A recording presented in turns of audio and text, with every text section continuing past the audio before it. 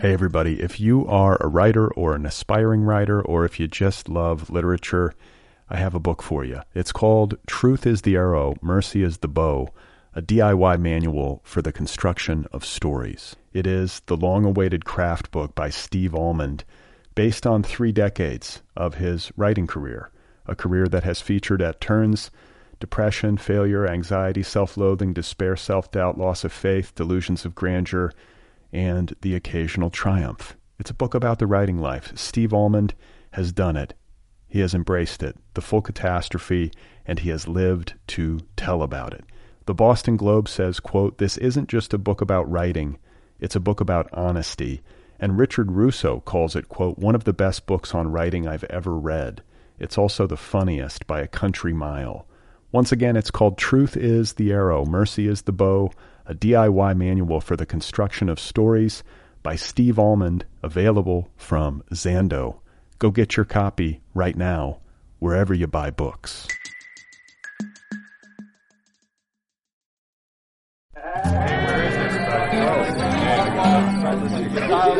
Hey everybody, how are you? Welcome to the Other People Show. My name's Brad Listy. It's nice to be with you. I'm here in Los Angeles. And I have Andrea Bajani on the program today. He is an Italian writer. His new novel is called If You Kept a Record of Sins. It is available in translation from Archipelago Books. It was translated from the Italian by Elizabeth Harris. It's a wonderful book. It's a wonderful novel, and it's a wonderful translation.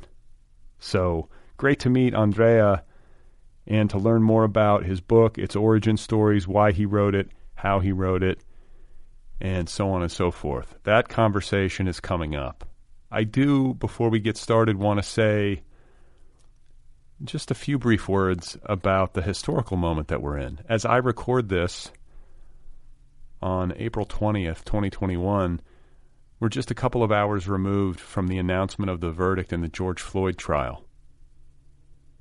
Derek Chauvin, the police officer who murdered George Floyd in cold blood on camera, has been convicted on all counts, cuffed and taken to jail. So it's a moment for like enormous relief, some celebration that justice has been done in this instance. There's been accountability. I know everybody's parsing the way that you're supposed to talk about this, but hopefully you know what I mean. And, there are a million things to talk about. But what keeps coming to mind for me is this young girl, Darnella Frazier, the 17-year-old girl who filmed the murder with her smartphone. And without this footage, we likely would not be here today with guilty verdicts on all 3 counts.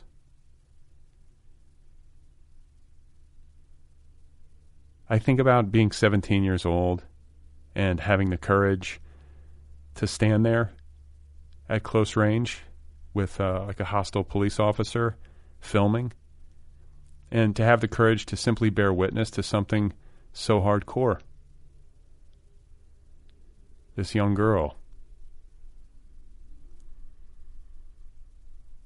And I'm sure it traumatized her. I'm sure she'll be living with it for the rest of her life. But I can't escape the idea that what she did, could potentially be at the heart of some great change.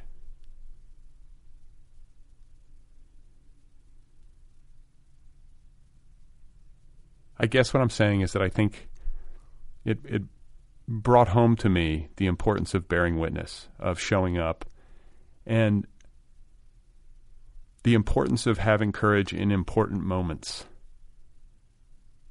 Not looking away, not walking away.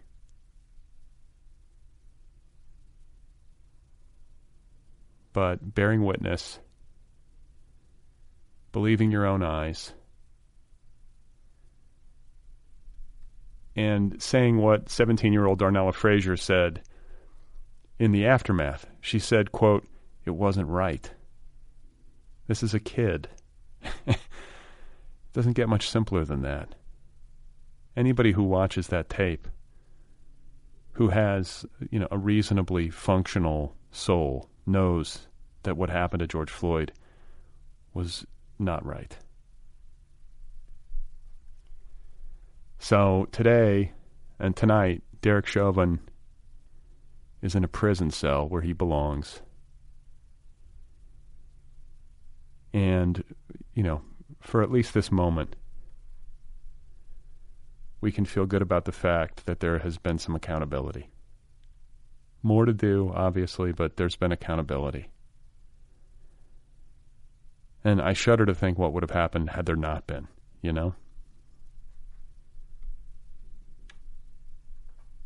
So, anyway, a good day in a lot of ways.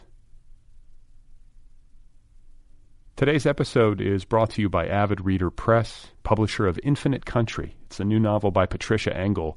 This is an excellent book. It is rich with Bogota urban life, it is steeped in Andean myth, and it is tense with the reality of what it means to be undocumented in the United States of America. Infinite Country is the story of two countries and one mixed status family. It's a book that asks readers if home can be a country that you've never known. This is a Reese Witherspoon Book Club selection and an instant New York Times bestseller. Infinite Country by Patricia Engel, available now in bookstores and online from Avid Reader Press. So my guest today is Andrea Bajani. His new novel, If You Kept a Record of Sins, is available in translation from the Italian from Archipelago Books. Such a pleasure to meet him and to get to share this conversation with you. This is an excellent novel. So here he is, folks. This is Andrea Bajani, and his novel, one more time, is called If You Kept a Record of Sins. So in 2001, basically what happened was that my grandma died. So she died. We were at the time living in the north of Italy, whereas she was living in Rome, where I was born and where we used to live before moving to the north, to the Alps. And at that point, I was just writing short stories. I didn't even write the first novel. And all the things I was writing were just funny things, the kind of comic, brilliant, very smart things. You want to show the phase in which you want to show how smart you are when you write, and you want everybody to feel it immediately. Now that every phrase has to say, "Oh my God, how great is this guy?" So I was in that phase when my grandma died, And what happened was that I just went. I remember very, very, very clearly that I just took a train, a night train from the Alps to Rome, just to go to her funeral, and then I spent the day there in Rome. I didn't even spend the night. I took the last train of the night from Rome and slept in the. Over the train and got to the Alps the following day, very early in the morning. And what happened is that after these 36 hours, basically not sleeping, and with the reality coming so strongly, so hard, kicking so hard, it was not only death, was a funeral, was a family, a dysfunctional family that in front of a funeral was even more dysfunctional, and an Italian dysfunctional family can be a lot. And and so after that, after this, I don't know, this experience, I would say that it was just a hard experience. I just wrote down a piece that was basically 2-3 pages addressing to her, to my grandma, or to what I saw at the time at that funeral, and it was amazing. Because the kind of writing it appeared on my screen was completely different. I was not anymore the brilliant comic super, hey, you are the best. I was just someone going straight forward. So basically, life hit me in a way and said to me, hey, if you want to say, to write about me, life and death, you have to look at me and look into my eyes. It's not a carnival. It's something serious.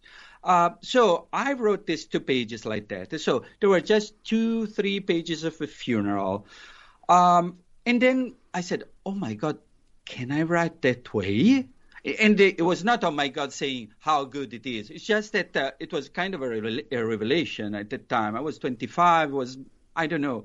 But then, basically, it was 5 or 6 years before the novel. And for the following 5 or 6 years, I basically tried to find the place where to put these 2 or 3 pages I wrote at the funeral, after the funeral of my grandma. So I was, like the Cinderella, like when there's the shoe that the prince has to find the right foot, and then Cinderella fits the shoe, and then there's a marriage. So basically, I've been looking for the story, for the foot, or for the more, I would say, for the shoe, to fit in that foot, that piece of writing that I wrote at that time. So basically, what happened was at a certain time that it was a kind of I don't know, leaves growing around the tree. So basically, this first writing that came from reality, from my personal life, and around that, in these 4 or 5 years, there were these leaves growing without even, I was not even aware about that. Just that at a certain point, I started realizing that there was a story around that in 5 years, what was personal stayed personal in the sense of emotions, but became a story, was not a grandma, was a mother. And so I was realizing that there was basically after this story I wrote, there was something that was basically a mystery of someone disappearing, and how mysterious can be for the son I was. At the time I was a grandson, but the boy I was, even if I was 25, but in front of someone who dies, even if you are 45, you are a little boy, because it's so bigger than you, that you are so small. So, I started taking notes about this mother leaving, so about a woman that disappears. And at that point, I started researching on another field that was not connected to the emotional story of a relationship between a mother and a son. That was Italians entrepreneurs going to the East Europe, former Soviet Europe, to make business and so on. And so it took a while. I traveled a lot between Italy and Romania to research, because I was interested in that, but was I don't know, it was a question I had in my mind. And so I said, I was interested, and I didn't even know at the time that the two stories, meaning a mother leaving and the son waiting, and Italian entrepreneurs going to Romania for business, would have become the same story. I was just following myself. I was just chasing the questions I had in my mind. And then at a certain point, in a mysterious way, stories become stories. They glued, they melted, and they became one tier, I would say, one little river. And at that moment, so after 5-6 years from the first page written without knowing that this was this novel, a year traveling between Italy and Romania, and lots of notebooks full of notes about a story I didn't know. I was writing from that moment on. it's true that it was a very fast novel that Right. I wrote it down in 7 months. Yeah, well, I mean, that's great to hear. Like, because I think sometimes people who are working and slogging away on a book can read something or read about a book that came out quickly, and they might not get all the backstory. They might not realize that the incubation period was a number of years, that without which the writing would never have been able to happen at all. And Yeah, and sometimes that's the interesting thing also for the one who writes is that many times you are not even aware of that. I mean, it's just someone kicking or knocking on your door, but it's too far away in your stomach to be heard. And so at a certain point, maybe you don't even know. Now I know I have traces, so I could tell you the story of the background. But sometimes maybe you don't know that was incubating, but it was incubating. hey, everybody, if you are a writer or an aspiring writer, or if you just love literature, I have a book for you. It's called Truth is the Arrow, Mercy is the Bow, a DIY manual for the construction of stories. It is the long-awaited craft book by Steve Almond, based on 3 decades of his writing career, a career that has featured at turns depression, failure, anxiety, self-loathing, despair, self-doubt, loss of faith, delusions of grandeur, and the occasional triumph. It's a book about the writing life. Steve Almond has done it. He has embraced it, the full catastrophe, and he has lived to tell about it. The Boston Globe says, quote, "This isn't just a book about writing, it's a book about honesty." And Richard Russo calls it, quote, "one of the best books on writing I've ever read. It's also the funniest by a country mile." Once again, it's called Truth is the Arrow, Mercy is the Bow, a DIY manual for the construction of stories by Steve Almond, available from Zando. Go get your copy right now, wherever you buy books.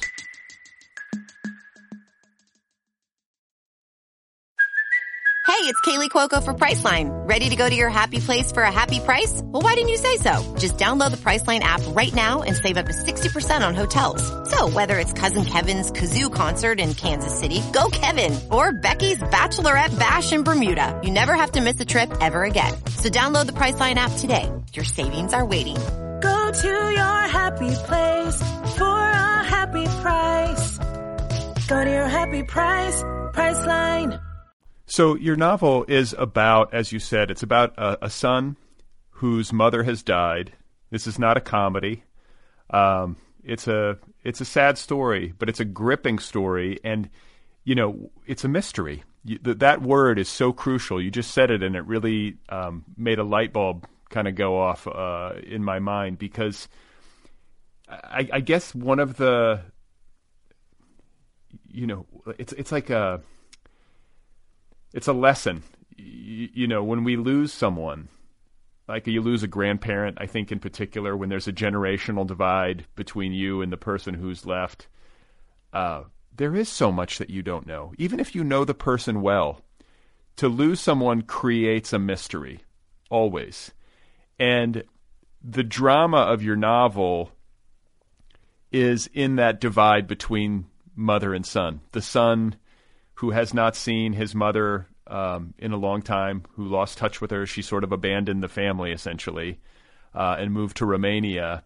He's in Romania for her funeral and is picking up clues, essentially, whether he likes it or not. It's true. It's true. And and moreover, you're right that when someone disappears, when someone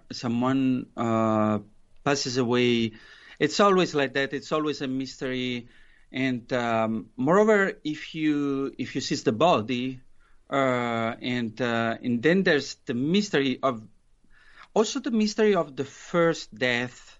The first death you are spectator of, or you are in front of the first dead body you see. In this case, or in my story, was not dead the first one, but in general, there's even if that's the point. Even if, as I was saying, even if you are a grown up, it's the first time that you are in front of something that is so incredibly unbelievable.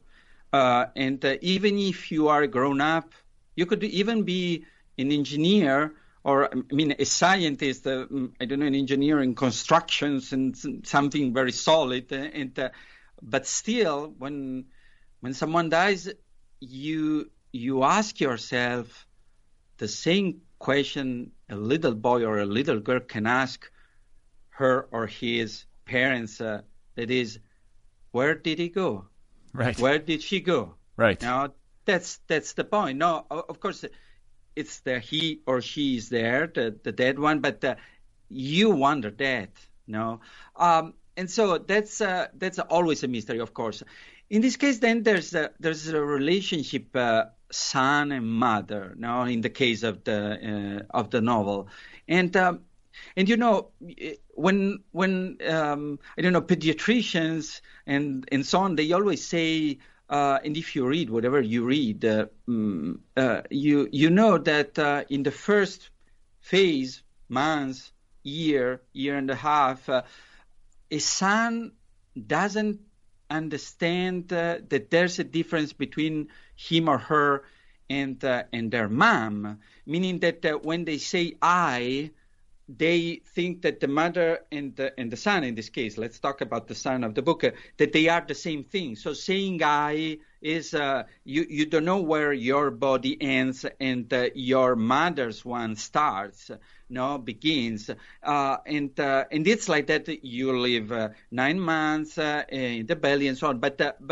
and the only you that you know is your dad. Is your father. So the you is only the father, because you are supposed to, in Italy even more, because we are the mummy country. But in general, I would say that you are as a son. The son is the mother, and the mother is the son, and that's why at a certain point, that's why this book is a novel written in a way to the second person. So it's not a letter, but it's him addressing to her now after her death, because it's even more unbelievable. There's also the mystery of every son that has to accept that the mother is not I, is a you, is someone else. So yes. In general, the mother is always a mystery. That's why children are always more annoyed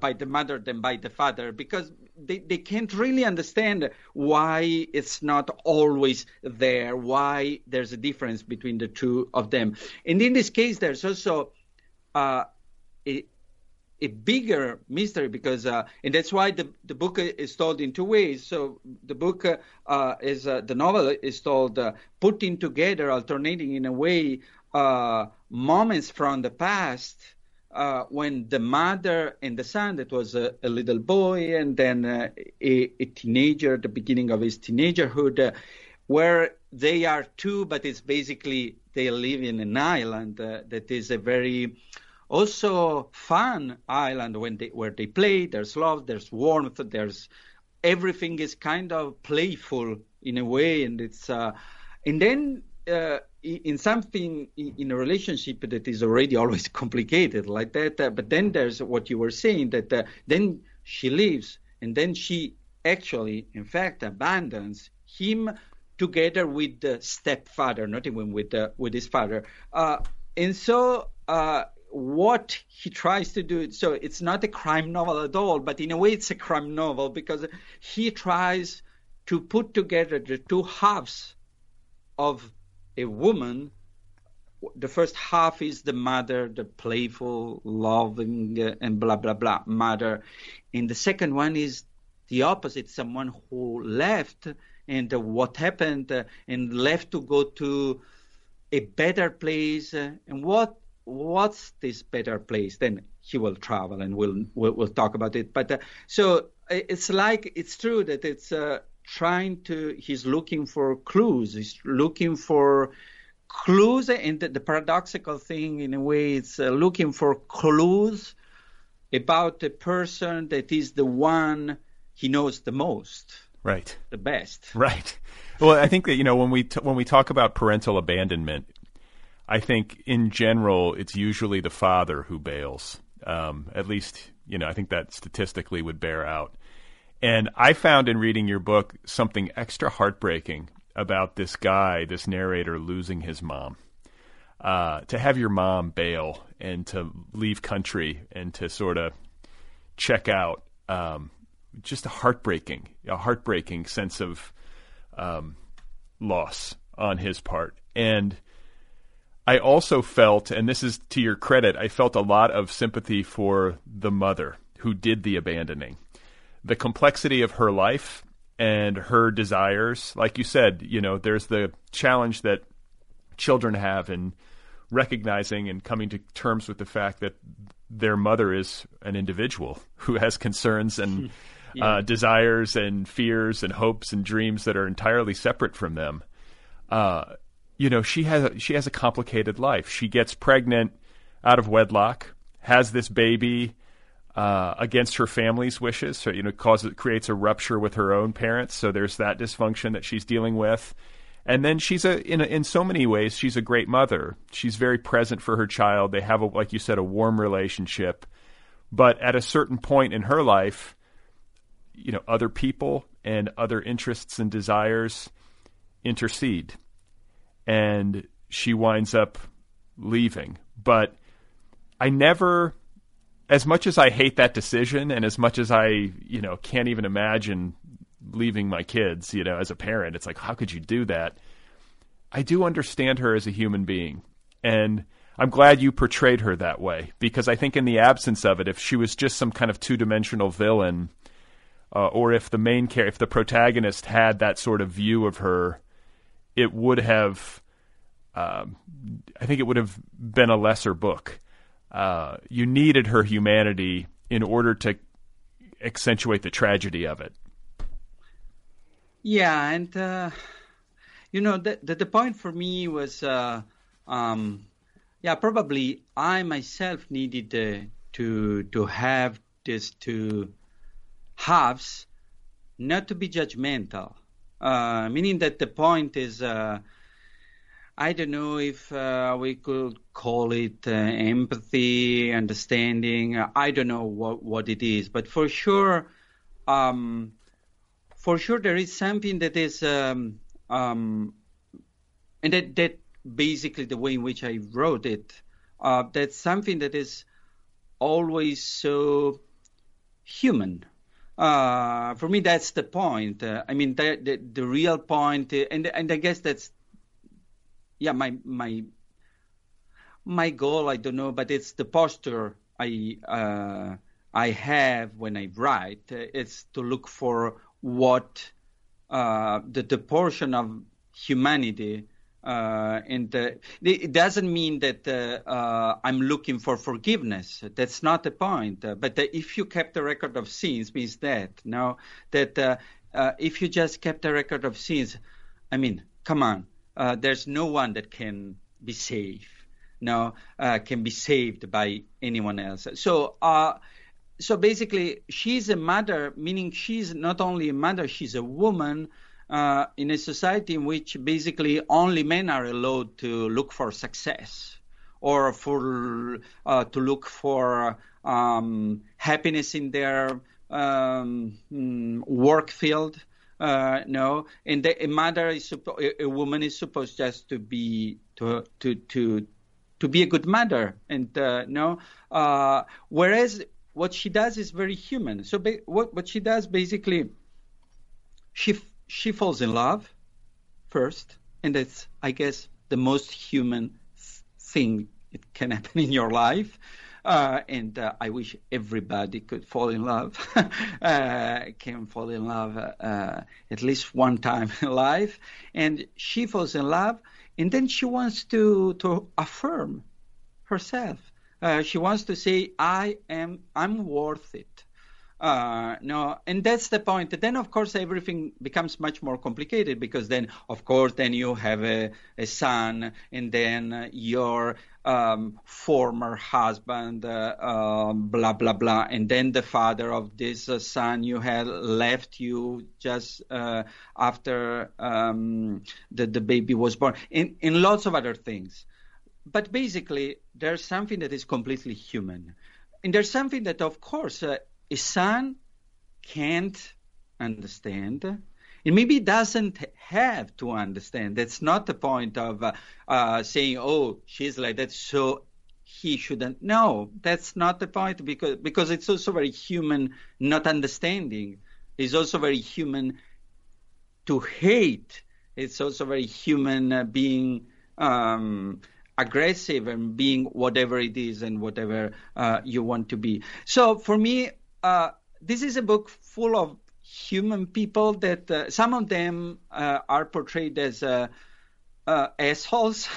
I mean, there are also some of the Italian entrepreneurs going to Romania and being just with this patronizing posture, and they want to be powerful and they want to have all the young women and the kind of, it's kind of a colonial attitude.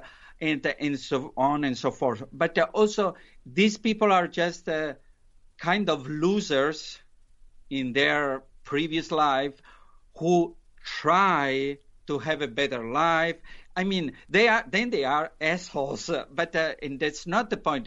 I'm not a judge. I'm not. In literature doesn't have to be that. I think it's just the place where you can feel humanity in all the contradictions being human means, and so that was the point. And the point when I wrote it, now I know, I think I know what I wrote. But at the time, I was just basically I started. I don't know. It was just I had just lots of human losers looking for a better life in their lives, and some of them were terrible, some of them were less terrible, and also, Lula, that is the name of the mother of Lorenzo, that is the son telling the story, addressing her. Her business is to try to sell this crazy, funny, big egg that it's to lose weight. So she has this, this weird market. Okay, but I want to stop because, like this, you talk about her ambition and how, in the culture that she came of age in, and in the world essentially that writ large, that women are living in, a woman with ambition. It can be a tough road to hoe, and she has some real brilliance to her. Even if this weight loss egg, which is her business, you sit inside of this egg, and it helps you lose weight, is a little bit crazy. Like, I sensed a real like brilliance to her in terms of what, maybe not at the level of execution, but certainly at the level of potential. It was kind of a woman, I feel like, who in different circumstances could be a great success. Is that a misreading? And then, like, as an addendum to that, I would also say that, all of this talk about Italians going into post-Soviet bloc countries to seek reinvention, I see a nice bit of symbolism that there's a woman out there trying to sell a giant egg.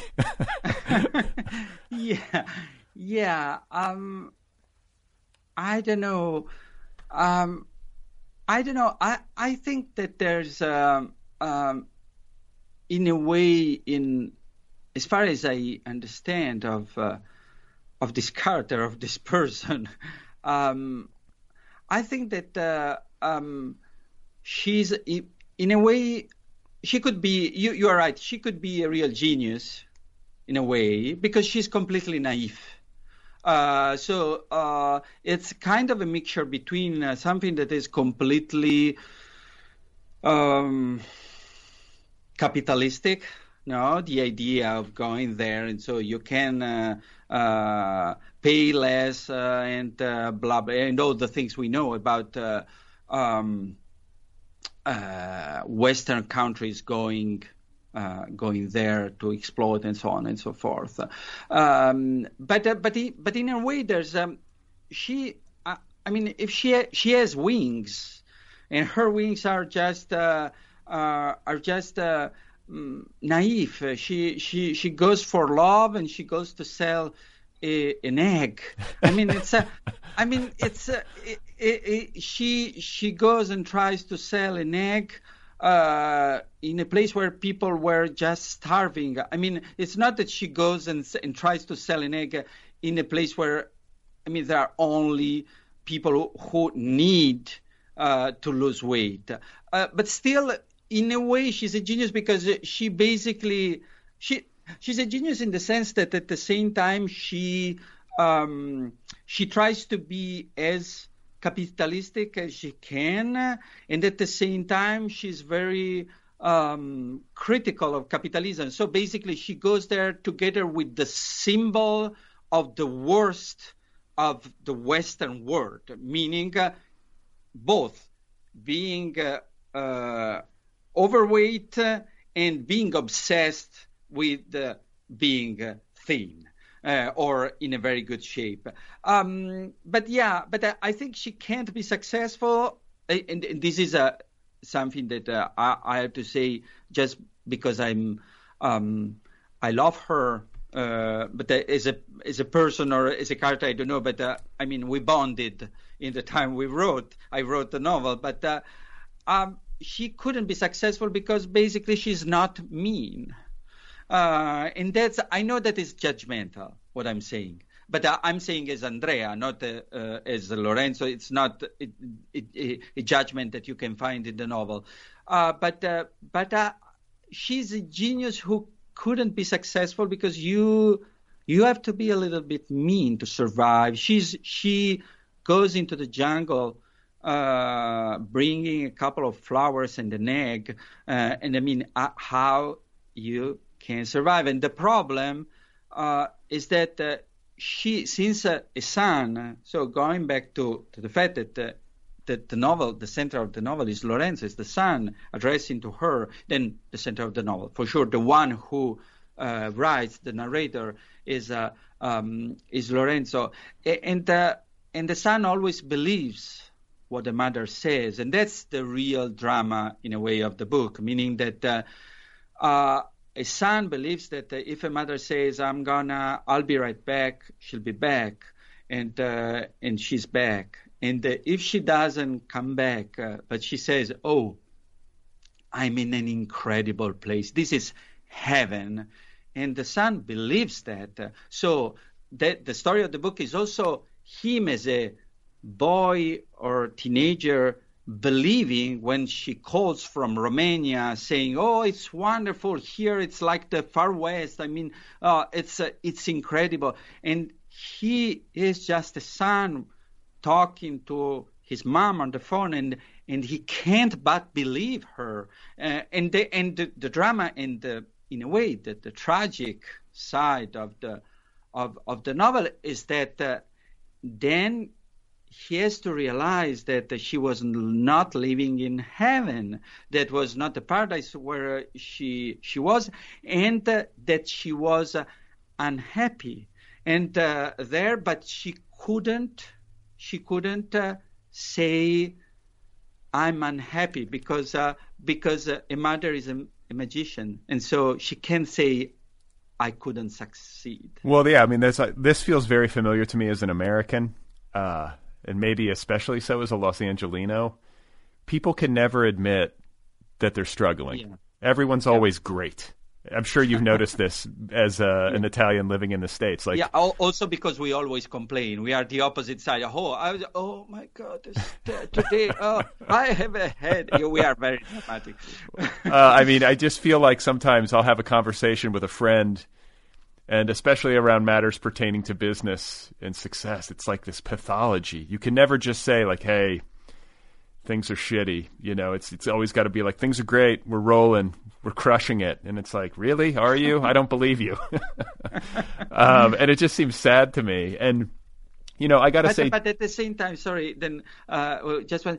But at the same time, there's something that is so, in a way, tender in this being so ridiculous. There's also a very human side, because it's so ridiculous to say how's it going? Oh, it's great. And then, I don't know, his face or her face is so completely sad and pale. And in the space that is between his or her being pale and they're saying it's great, there's something that is at the same time ridiculous and moving. Yeah, definitely. And I think, we were talking about the genius of Lula, this mother character. And I think there's an admiration that I have for entrepreneurs. I would call an artist an entrepreneur, because anybody who's kind of trying to build their own thing, it takes a level of self-belief and almost like willful naivete. Like you almost have to shut out all doubt, and you have to be willing to leap. And I always have great admiration for people who are able to do that, because you have to deal with so much rejection, you have to deal with so much doubt and difficulty, and to maintain one's energy and optimism and maybe diluted self-belief or whatever it is you need to keep yourself going. I find that heartbreaking and winning at the same time. I always cheer for people like that.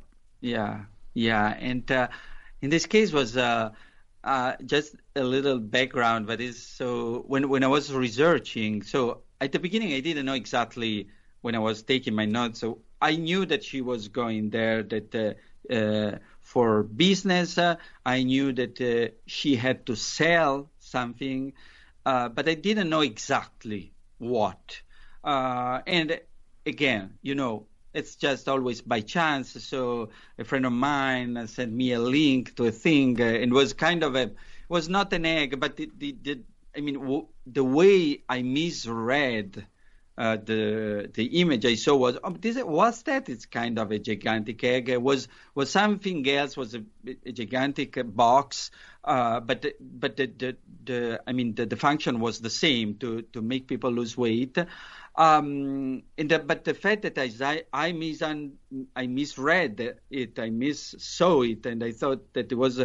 So I thought, okay, so that could be interesting. And at the time, what I did, it's so funny because I talked to lots of people who would sell different kind of machines to lose weight. I never really found an egg, so I had to invent it. But I want to stop you. I actually Googled weight loss egg. I wanted to know if this was real. I was like, could you find it? No. No. I don't think it exists. It's just my seeing something, an image. So I went to different places because I wanted to understand how it works, because as a novelist, unless it's something that you really know because you work in it or it's your life or whatever, but if you put together things that are true with things that are not real and so on. So I had to research a lot. So I remember this going to a place. There was just a gigantic box, but you didn't enter the box. There were just cables and so I said, so what how does it work? And I remember that it was a friend of a friend of a friend who opened the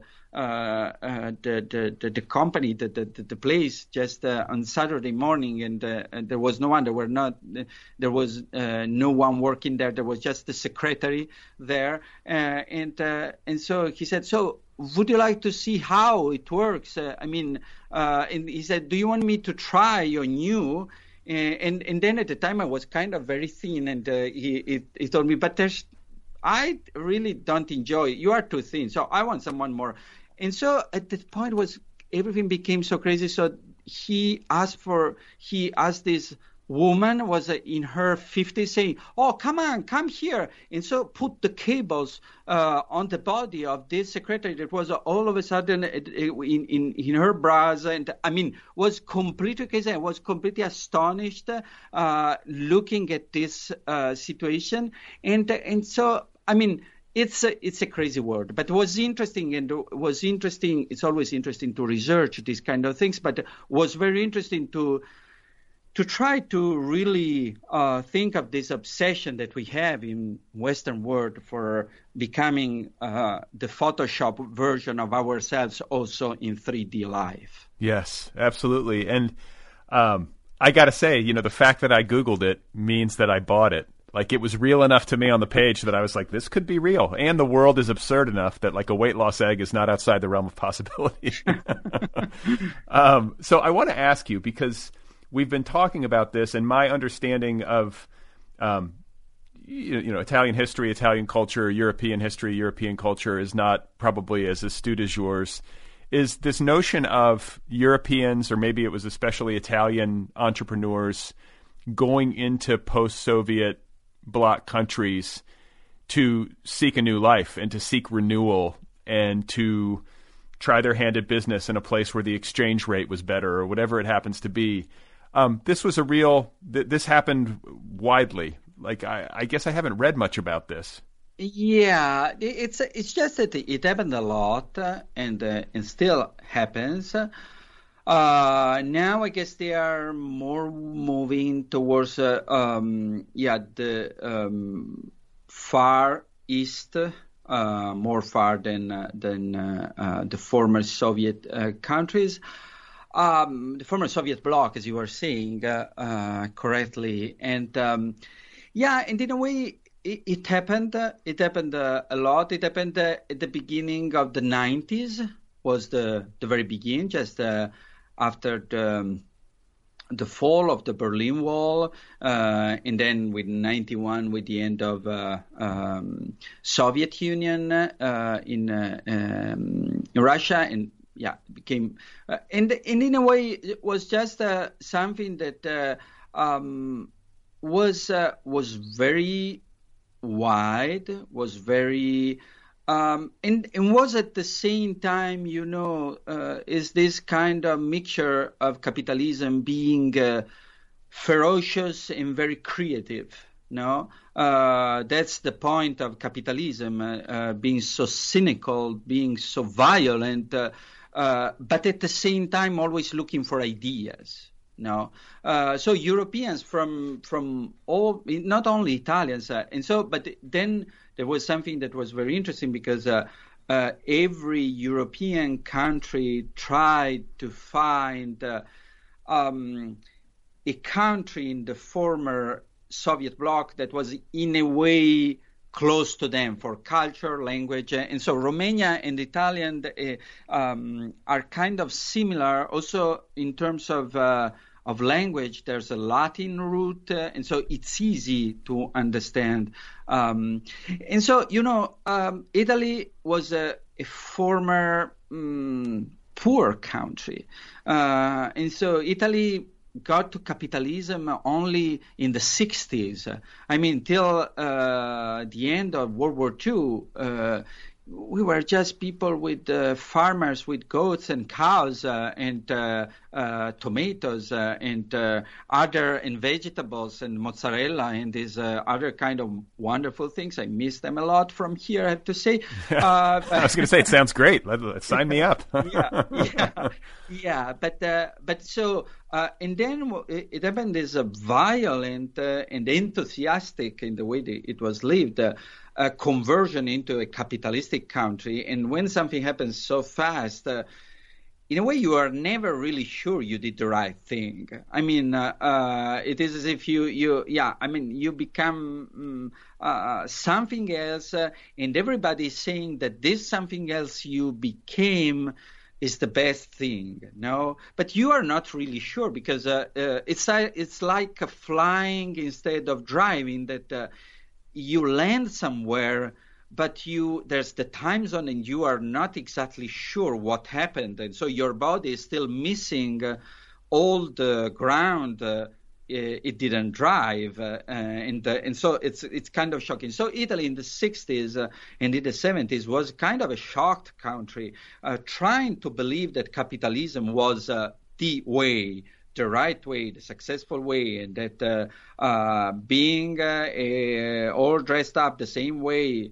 watching all together the same TVs and so on and so forth was the right thing. So basically, I think that, of course, the thing that happened at the beginning of the 90s, but the real development of the business was just in 2000 or then late 90s and beginning of the 2000, was that in a way, of course, there was business, but there was also a way of trying to convince ourselves as Italians that we did the right choice.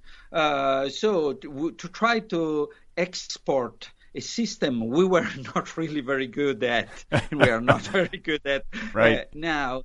And so I guess in this thing, and we had the biggest communist party in Europe as Italians.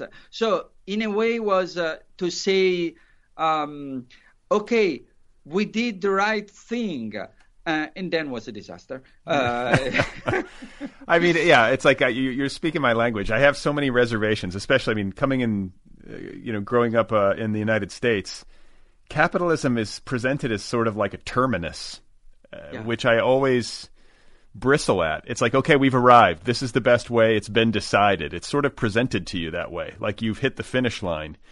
And I don't view life that way. I mean, I don't think it certainly doesn't seem like we've sorted it out and we've landed on the best system. I think like it seems to me things have gotten tilted way out of balance. And but there's in a way, there's a structure in the U.S. It's kind of, the spine is like that. I mean, it's looking for, trying to discover new things, new territories, and new. Italy is just sitting down with the chair next to your door. That's the point. And all of a sudden, everyone has to become a businessman. People who basically are not able to sell anything. That's not true, because I know all the brands, Italian brands, but basically that's the point. And there's the shock between being a southern place where you are just expect to be happy and eat and a little bit fat, from that fat in the sense that you have to look a little bit overweight, and the idea of overweight is that you are good, that you are living the right way, and all of a sudden becoming a country in which you have to be thin. No, and that's a contradiction. Well, yeah, I mean, it's. I guess like I feel like some of those old world ways that have been lost. It's a tragedy, because I often feel like I'm bad at capitalism. I make that as a joke, but I'm not entirely unserious when I say it. I can often look out at the world and wonder, like, how many people are actually good at this to begin with? It doesn't seem like very many people are. And there are some people who take to that system very well and easily, and it's like, round peg into a round hole. But for so many people, it's a huge struggle. I think a lot of people who wind up in literature, it's a huge struggle. It's not necessarily a supernatural fit for me to go out and to try to sell things to people or to compete in the marketplace and crush the competition. Like, all of that is anathema to me. I'm kind of like, I just want to sit by my door and, Yeah, and the difference, the struggle is a key word, I think. But for instance, if I think in terms of attitude, the difference between, for instance, being in New York or being in Rome, in New York, people are basically on time because there's no time. And so you don't have to waste time, no, because you have to do things, do blah, blah. In Rome, they are always late. And so it's hard to sell anything if you are not there at the same moment as your client. Right. And but then, it's a big topic, of course. Oh, and I feel like, it's a big topic. I feel like there's got to be, like, the clearest that I can get about it is that there's got to be some sort of equilibrium between the two like polarities, between like the more communal or communitarian impulse and the capitalistic impulse. And I don't know where that sweet spot is. I don't know if anybody does, but it seems... But the problem is that as far as I understood of being alive is that equilibrium is something you get for 1, 2, 3 seconds and then stop. Right. That's nature that doesn't work like that. So let me ask you, because this is a related question. It's like, the research that you were doing about the Lula character going to Romania, it was experiential research. You got on a plane, I'm assuming, and you flew to Bucharest. Sorry. Yeah, so just like, can you talk a little bit about how many trips did you take? What was your on the ground experience like, and how did that inform the writing of the book? Yeah, I always liked this part of writing books, because it's writing, even if you are just going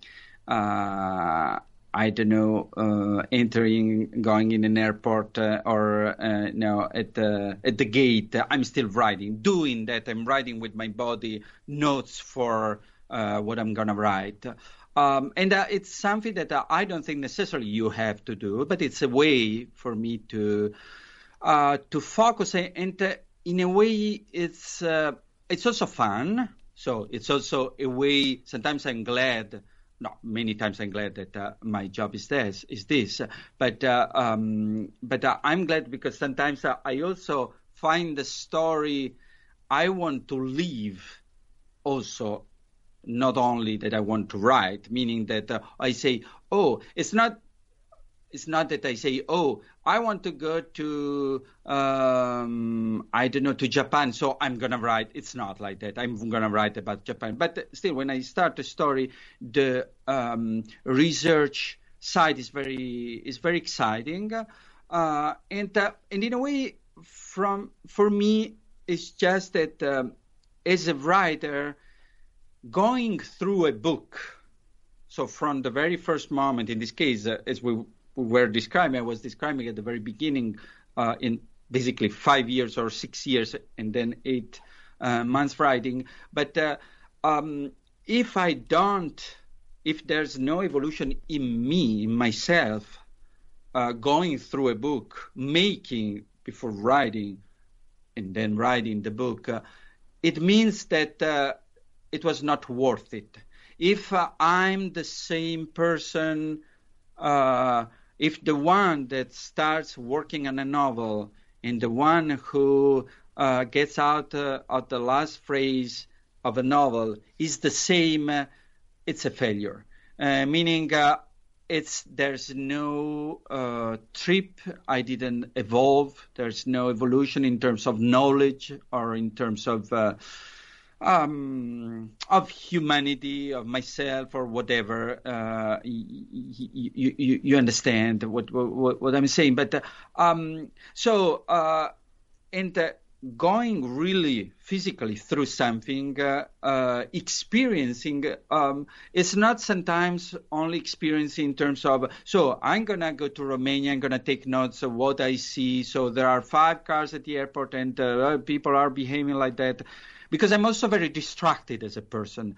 So I'm a very emotional guy, meaning that I'm very brave, and at the same time I'm so completely full of fears. I'm very brave in the sense that I can't but do something if I'm too curious. But shaking maybe, because the curiosity is much stronger than me. And so I say, I have to say to my curiosity, so stop, I'm not brave enough to go there. Come. No, I don't want. No, I'm scared, blah, blah, blah. And so basically I live, so the way I started traveling to Romania was just by chance, like everything. So it happened that a friend of mine in Italy told me, I didn't know anything about her. We were working together on a project and just drinking a glass of wine. She said, finally tomorrow I'm going to see my mother after, 3 years, 4 years or whatever. And I said, oh, so what happened? And she said, oh, she works in Romania because she's the manager of a company. They produce shoes, Italian shoes produced in Romania, in the north of Romania. And I said, what? And at the time, I didn't know exactly what. Yeah, of course, I knew what Romania was. I knew Ceausescu. I knew the history and so whatever. But if you had told me at the time, so now, can you please draw a map of Europe, a plan of Europe, and tell me where Romania? I would have put it in the wrong place. I was not sure. But at the same time, when drinking this glass of wine, she told me that I don't know what happened. And I thought, oh, that's interesting.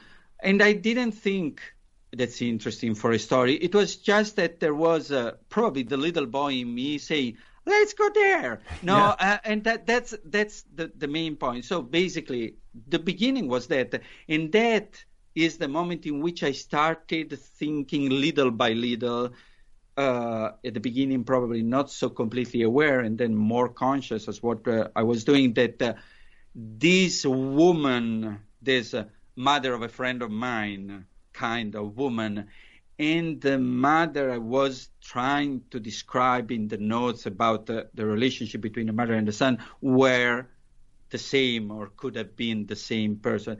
At the time, I thought, I'm really animal as a writer, so I'm really going by instinct, and so I said, oh wow, can I be in touch with your mom? And so I talked to her mom, and so in blah blah. So the beginning of research was that, and I got in touch with the Italian entrepreneurs that were not connected to the shoe company of her mom, but were other people.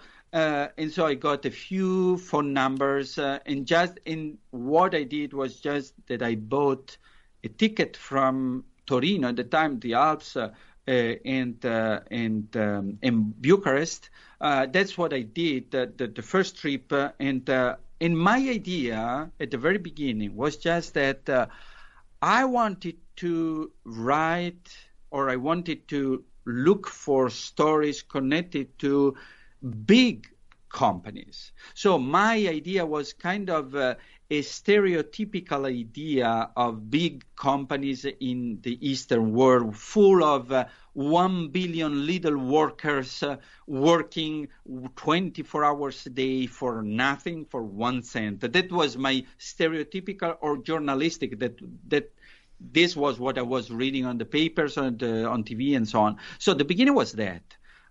So I landed to Bucharest, and I was there. And the first interview or the first contact I had was with someone, a manager in an Italian company. I don't even remember what they were producing, but they were gigantic. And they were so incredibly nice. They gave me a room or even an apartment. They gave me a chauffeur, a kind of a driver. Wow. That then became kind of the model for Christian, that is the driver of Lula in the U.S. So they were really excited, also because they thought, oh, maybe this can be good for us as a advertisement. There's the writer coming here, is going to write something, and we're going to become famous, or I mean, it's a way of communicating your enterprise and your company. So then in Bucharest was basically a disaster, because I started from a stereotype, and the only thing I could find was stereotypical. So I was just bored, and then I wanted to understand immediately. So my point was, I have to understand what's happening. And it's something that is so long that you can't understand in 5 minutes. Then Bucharest was a disaster also because one day at the train station, a guy stole all my suitcases. So it was just a disaster from every point of view. But still, I was so completely shocked and completely in love with that place. I immediately fell in love because Bucharest is kind of it has at the same time the shape of an old Paris, ruined by building gigantic buildings during the communist time to bring people from the country to work in the city and so on. So it's a mixture of an old beauty then ruined. So there you can still, and it's very alive from a cultural now point of view and so on. But it was kind of shocking because it's also a violent city. And so at that moment, this was the very first trip, a friend of mine called me from Italy, and I answered, I was in Romania. He said, "What? What are you doing in Bucharest?" And they said, "Oh, I basically don't know." And I told the story. That friend of mine drinking a glass of wine, I said, "So you are in Bucharest?" Yes. So he told me that friends of friends were living in the north of Romania, and they left and they just were, they opened a little enterprise selling, I don't remember even what, fan for bathrooms or whatever. And he said, "If you want to go there, I can give you the phone number." And so I started traveling to the north of Romania, and I got in touch with this word that was the opposite of the stereotypical idea that I had, where just a single man or two or three men, usually male people, they just had their little enterprise and they pretended to be very powerful and a little bit charming as Italians, selling lots of things, paying nothing their workers. But when maybe with the flag of a soccer team of Juventus or Milan soccer team just outside their the building of their little enterprise in the middle of nowhere, really, with just maybe horses outside. At the same time was very archaic in a way, and with these people coming there trying to be the representatives of the spoken people of modernity, of contemporary life. And when I met these people, that were really, some of them were terrible, some of them not. But this, I thought, oh, that's what I want to talk about. These people who try to have a new life. So this was the first trip. And then I went there, I would say, I went back and forth for a year for sure. And I would say 4 or 5 trips. And every time was 3 weeks or a little bit more, or 1 month. But basically, I spent lots of time with them, even if sometimes really there was nothing I could agree on, or even if sometimes they were lying to me about lots of things. But at the same time, I was researching. But then I was interested as a human being. I was kind of attracted by this life that was not my life, no. And even if something was terrible, I was interested in being there as a person, not necessarily as a writer at that moment. Then after that, I started writing. People became characters. But became characters not because necessarily I wanted them to be different from the ones I met, but because then when you write, you go somewhere else, and it's not reality is something you use, and then words are the bosses of the field. Yeah, well, I mean, I think like what you're saying to me is you're making a great case, and I think your book makes a great case for the maybe not the necessity, but certainly the value of experiential research, not only at the human level. Like just as writers, we spend so much time in our office or in our room alone, staring at a computer or staring at a blank page, and to get out into the world and to engage with the world and to travel if you can, and to kind of just get your hands dirty. It's just such a valuable experience. Even if it's, you put the art off to the side, I think it does something for us at the level of just like human energy to get out and meet people and to take yourself out of your comfort zone. And I know that there are people who can write setting. They could write a setting that is completely removed from their sphere of knowledge simply by looking at pictures on Google or watching YouTube videos. But man, when I read your novel, a lot of it is in Romania. It feels very lived in, and the characters that you paint, the Romanian characters that you paint are just so vivid to me and believable. And I have a hard time thinking that you could have done that in the absence of this kind of experience. Yeah, I don't think so either. I don't think it could have been possible, because basically when I was saying that at the beginning I thought that this was also a way of making the book or of going through an experience. It's also because I know that you can understand me, but someone maybe can think it's just a crazy thing, and maybe it is. So we are just talking between two crazy people. But the idea that little by little, day by day, doing these kind of things, you build the novel, meaning that you yourself become your character. That's the point of me traveling. So traveling in this case, or doing other kind of experiences, it's not that I want to be accurate. For me, that's not the point. It's not the point that I want to write something that so people can say, yeah, it's true. It's true. Bucharest, this street is exactly like that. That's not the point. The point is that I have also a very, I write with all of myself. That's the point of being different when I start writing and ending and at the end of the book. So I want to live an experience. I want to live a book. I want to really go through a book. And so I have to become the book.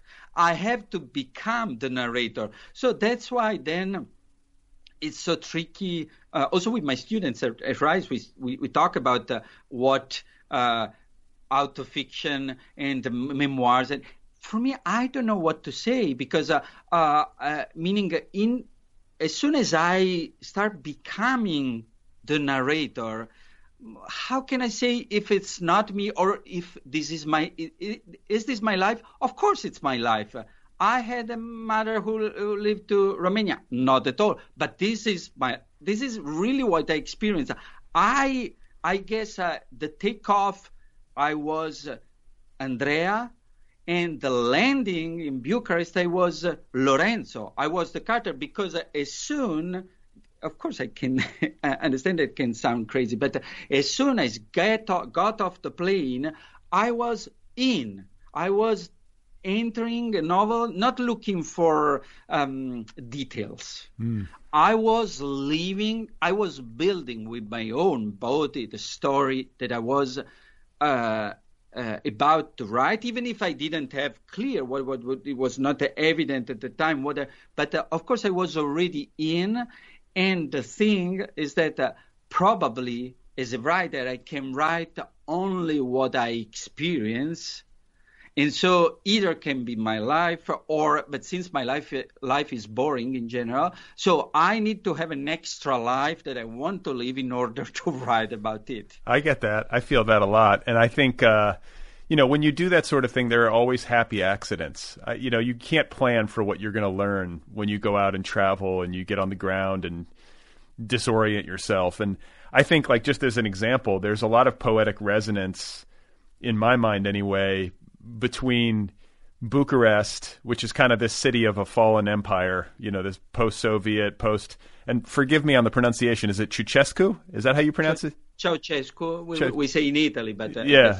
Yeah.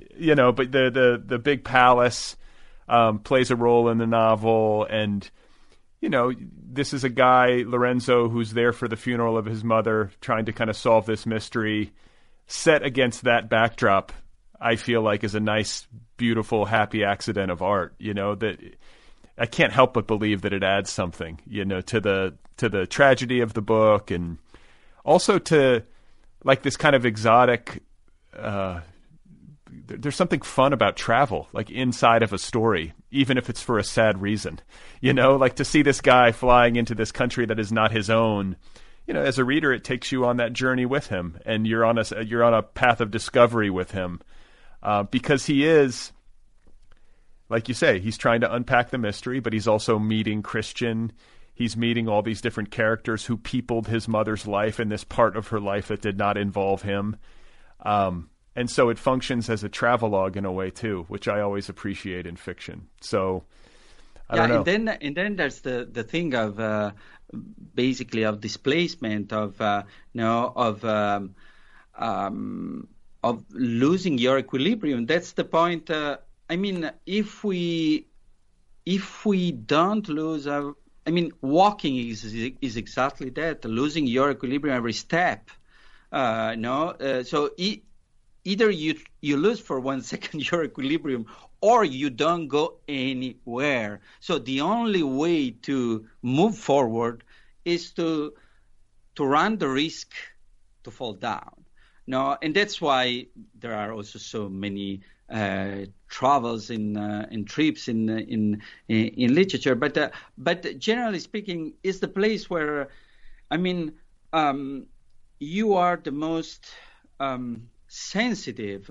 When you are, I would say, in danger, when you are more worried, when you are less at ease, all your senses are really alert. And so, for instance, I lived in many, in a few countries and in a few cities. I lived in Berlin, I lived in Paris, I lived in Amsterdam, I live in Rome, and blah, blah, blah. Now I'm Houston, Texas. And every time, and I'm not, even if, and I traveled to so many countries, but I'm not, I don't know, I'm not very good at doing that, meaning that I'm not a good traveler. I'm a disaster every time, meaning really I'm clumsy. Every single thing I do, and it's not that since I traveled a lot, now no, every time I start a new experience, my day is full of freaking out for something. Oh my God, I know, and the pin for that, and I have to open a bank account, or I have to everything is freaking out, and it's the way I work. And then after that, I laugh at myself, and but that's very interesting, because when I'm scared or freaking, that's why I was saying that I'm not brave. My curiosity is braver than I am, because every time, in any case, I'm in danger, even if rarely was a real danger. I was rarely in serious danger that I thought, I'm going to die. But I'm going to spend the night outside or whatever, other stupid things. But exactly in that moment, that is moving from, as you were saying, the comfort zone, all my senses are really alert. So my eyes are looking around like crazy to see if there's someone, if there's a door, and trying to, also fear helps you in being hypersensitive, no? And so that's, in a way, also for Lorenzo as a character, as a narrator, he enters Romania, he enters the new old world, because could be Romania, could be Poland, could be Ukraine, could be. It's not that Romania is Romania because it's Romania. It's for the reasons we were talking about. But that posture is the posture in which you can be, you can experience and probably describe. Then in a novel, a certain place, making people feel it, because what happens doesn't happen in the rational field, but happens with the senses. And so the Romania, the Bucharest that is in the book, it's so similar to many other freaking out zone that we all experience, or many other. I mean, when you are sad, the world around you looks sad. No, and it's now it's a word, contagium, that it's hard to use after the pandemic, but it's kind of a contagium. So if you are feeling a pain, the pain goes into the walls, into the buildings, into the trees, and that's the point of Lorenzo. He goes there with a mixture between looking for clues, being feeling sorrow,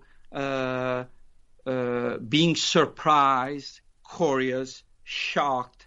And the Romania and the city and the places he describes are basically his emotions becoming solid. Well, I loved it. It's a great book. It's a great work of art. And I have to say, before I let you go, that in English, you are in the hands of a wonderful translator. And I want to give credit to the translator, who sometimes gets lost in the shuffle when works get translated. But her name is Elizabeth Harris, and I've read enough works in translation to know when one is really good. Like this is a beautiful translation into English. Yeah, Elizabeth Harris, to me, is kind of a genius. And the one thing that I really love of her is that she has ear, and writing is music, and she is kind of a jazz player. So she starts from the standard of the original writing, and then she plays her music that is complete, but is like jazz works. I mean, it's completely close to the standard, but it's her music, and so for me, I guess, the experience, and I realized that she was so great because first because I read her first sample, the first 15 pages the publisher sent me at the beginning. I thought, oh my God, that's great, because it's like singing. And my style in Italian is a very musical style. And if my books they miss the style, the music, I mean, they are completely lost. It's not that the story is enough, or I mean, you can say it's a beautiful story, but it's not the point. The point is, the senses we were talking about now. And Liz once wrote to me for a piece saying, so we talk to each other, and sometimes she has questions, and it's exactly from the questions that you understand if a translator is a good translator. Right. And for instance, she was saying, I would change this word into this. I would put this other word. I don't know if you agree, but I would do that because this creates an internal rhyme with the word you used 3 lines before. And since you have so many internal rhymes, I guess you have other internal rhymes. But if we add this in English, it creates the sound that you create in Italian. And this email, I don't even remember if I guess I accepted, but I remember the question, but I remember that I was amazed by someone who was talking about music. And so that's the point. She's a great a writer has to be a great a translator has to be a great writer as well, and she's a great writer, and she can play her music, and because a book also in translation has to have a character, meaning a personality, a musical personality, and that's given by the translator. Then there's the imagery, there are the metaphors, there's the soul, the mood, and whatever it is. So there's lots. It's the iceberg is under the water, and it's probably the author. But this little thing that you see just looking at the sea, that's the translator, and this is Elizabeth Harris. Yeah, well, I'm glad to talk about that because I think sometimes it's overlooked. I need to have maybe a larger conversation with a translator at some point because it's a very delicate art in its own right, and it's not just a matter of translating the words, like you say. No. You really, it's an art form, and you really have to you have to create a word. You have to create a new word that didn't exist and doesn't exist before you write. It exists in another language, but this means that it doesn't exist. Well, you should stick with Elizabeth on future translations. I think she knows how to play your songs. Yeah. We like to play together. Yeah. Well, it's great to meet you. I really enjoyed our conversation, and I guess a question would be like, are you working on something new that would be available in translation in the North America or in English? Like, what's on your plate right now creatively?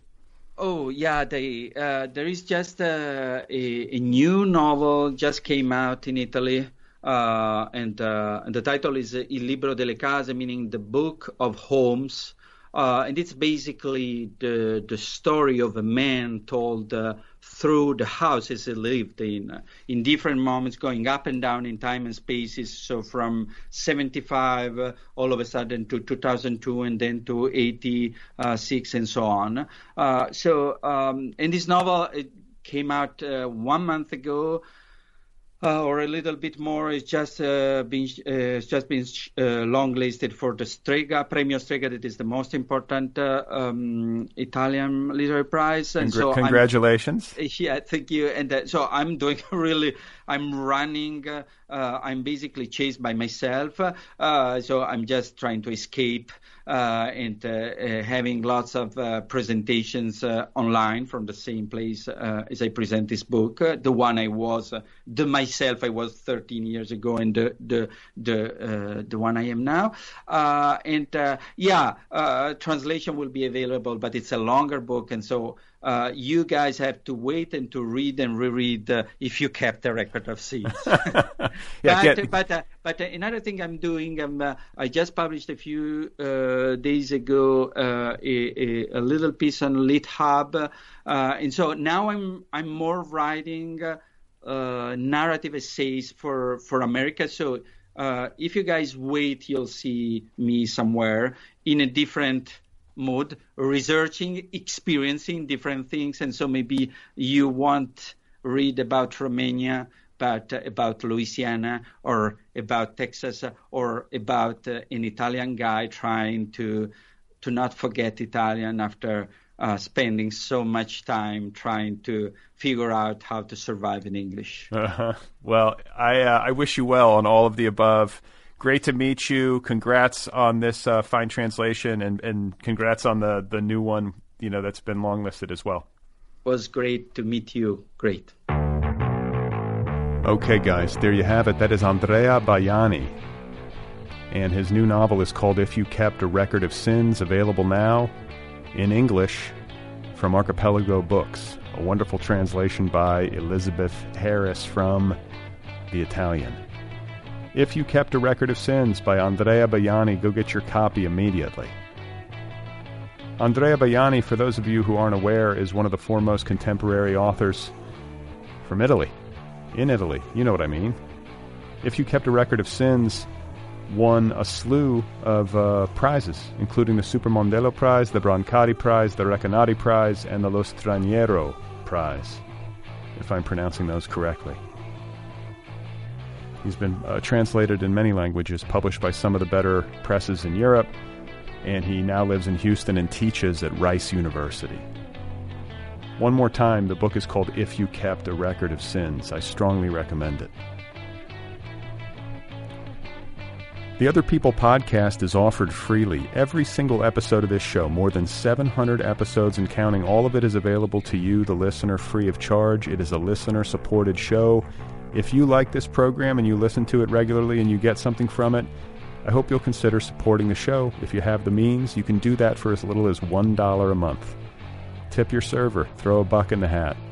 Throw more if you have more. There are different tiers, different levels of support. There are prizes, bonuses. You know what I'm talking about. You can get a t-shirt, a tote bag, a sticker, a coffee mug, a book club subscription. I'll wish you happy birthday. I'll write you a handwritten postcard. Come on. Just go to patreon.com/otherpplpod. Patreon.com/otherpplpod. Support the show. Show it some love at patreon.com/otherpplpod. If you would like to write to me, the email address is letters@otherppl.com. Don't forget that this show has its own official app. It, too, is free. The Other People with Brad Listy app. Go get it wherever you get your apps. What else? Coming up next, I think there's going to be a Sunday episode featuring Patricia Engel. Stay tuned for that. Other good ones in the pipeline. Appreciate you listening. We'll talk to you soon.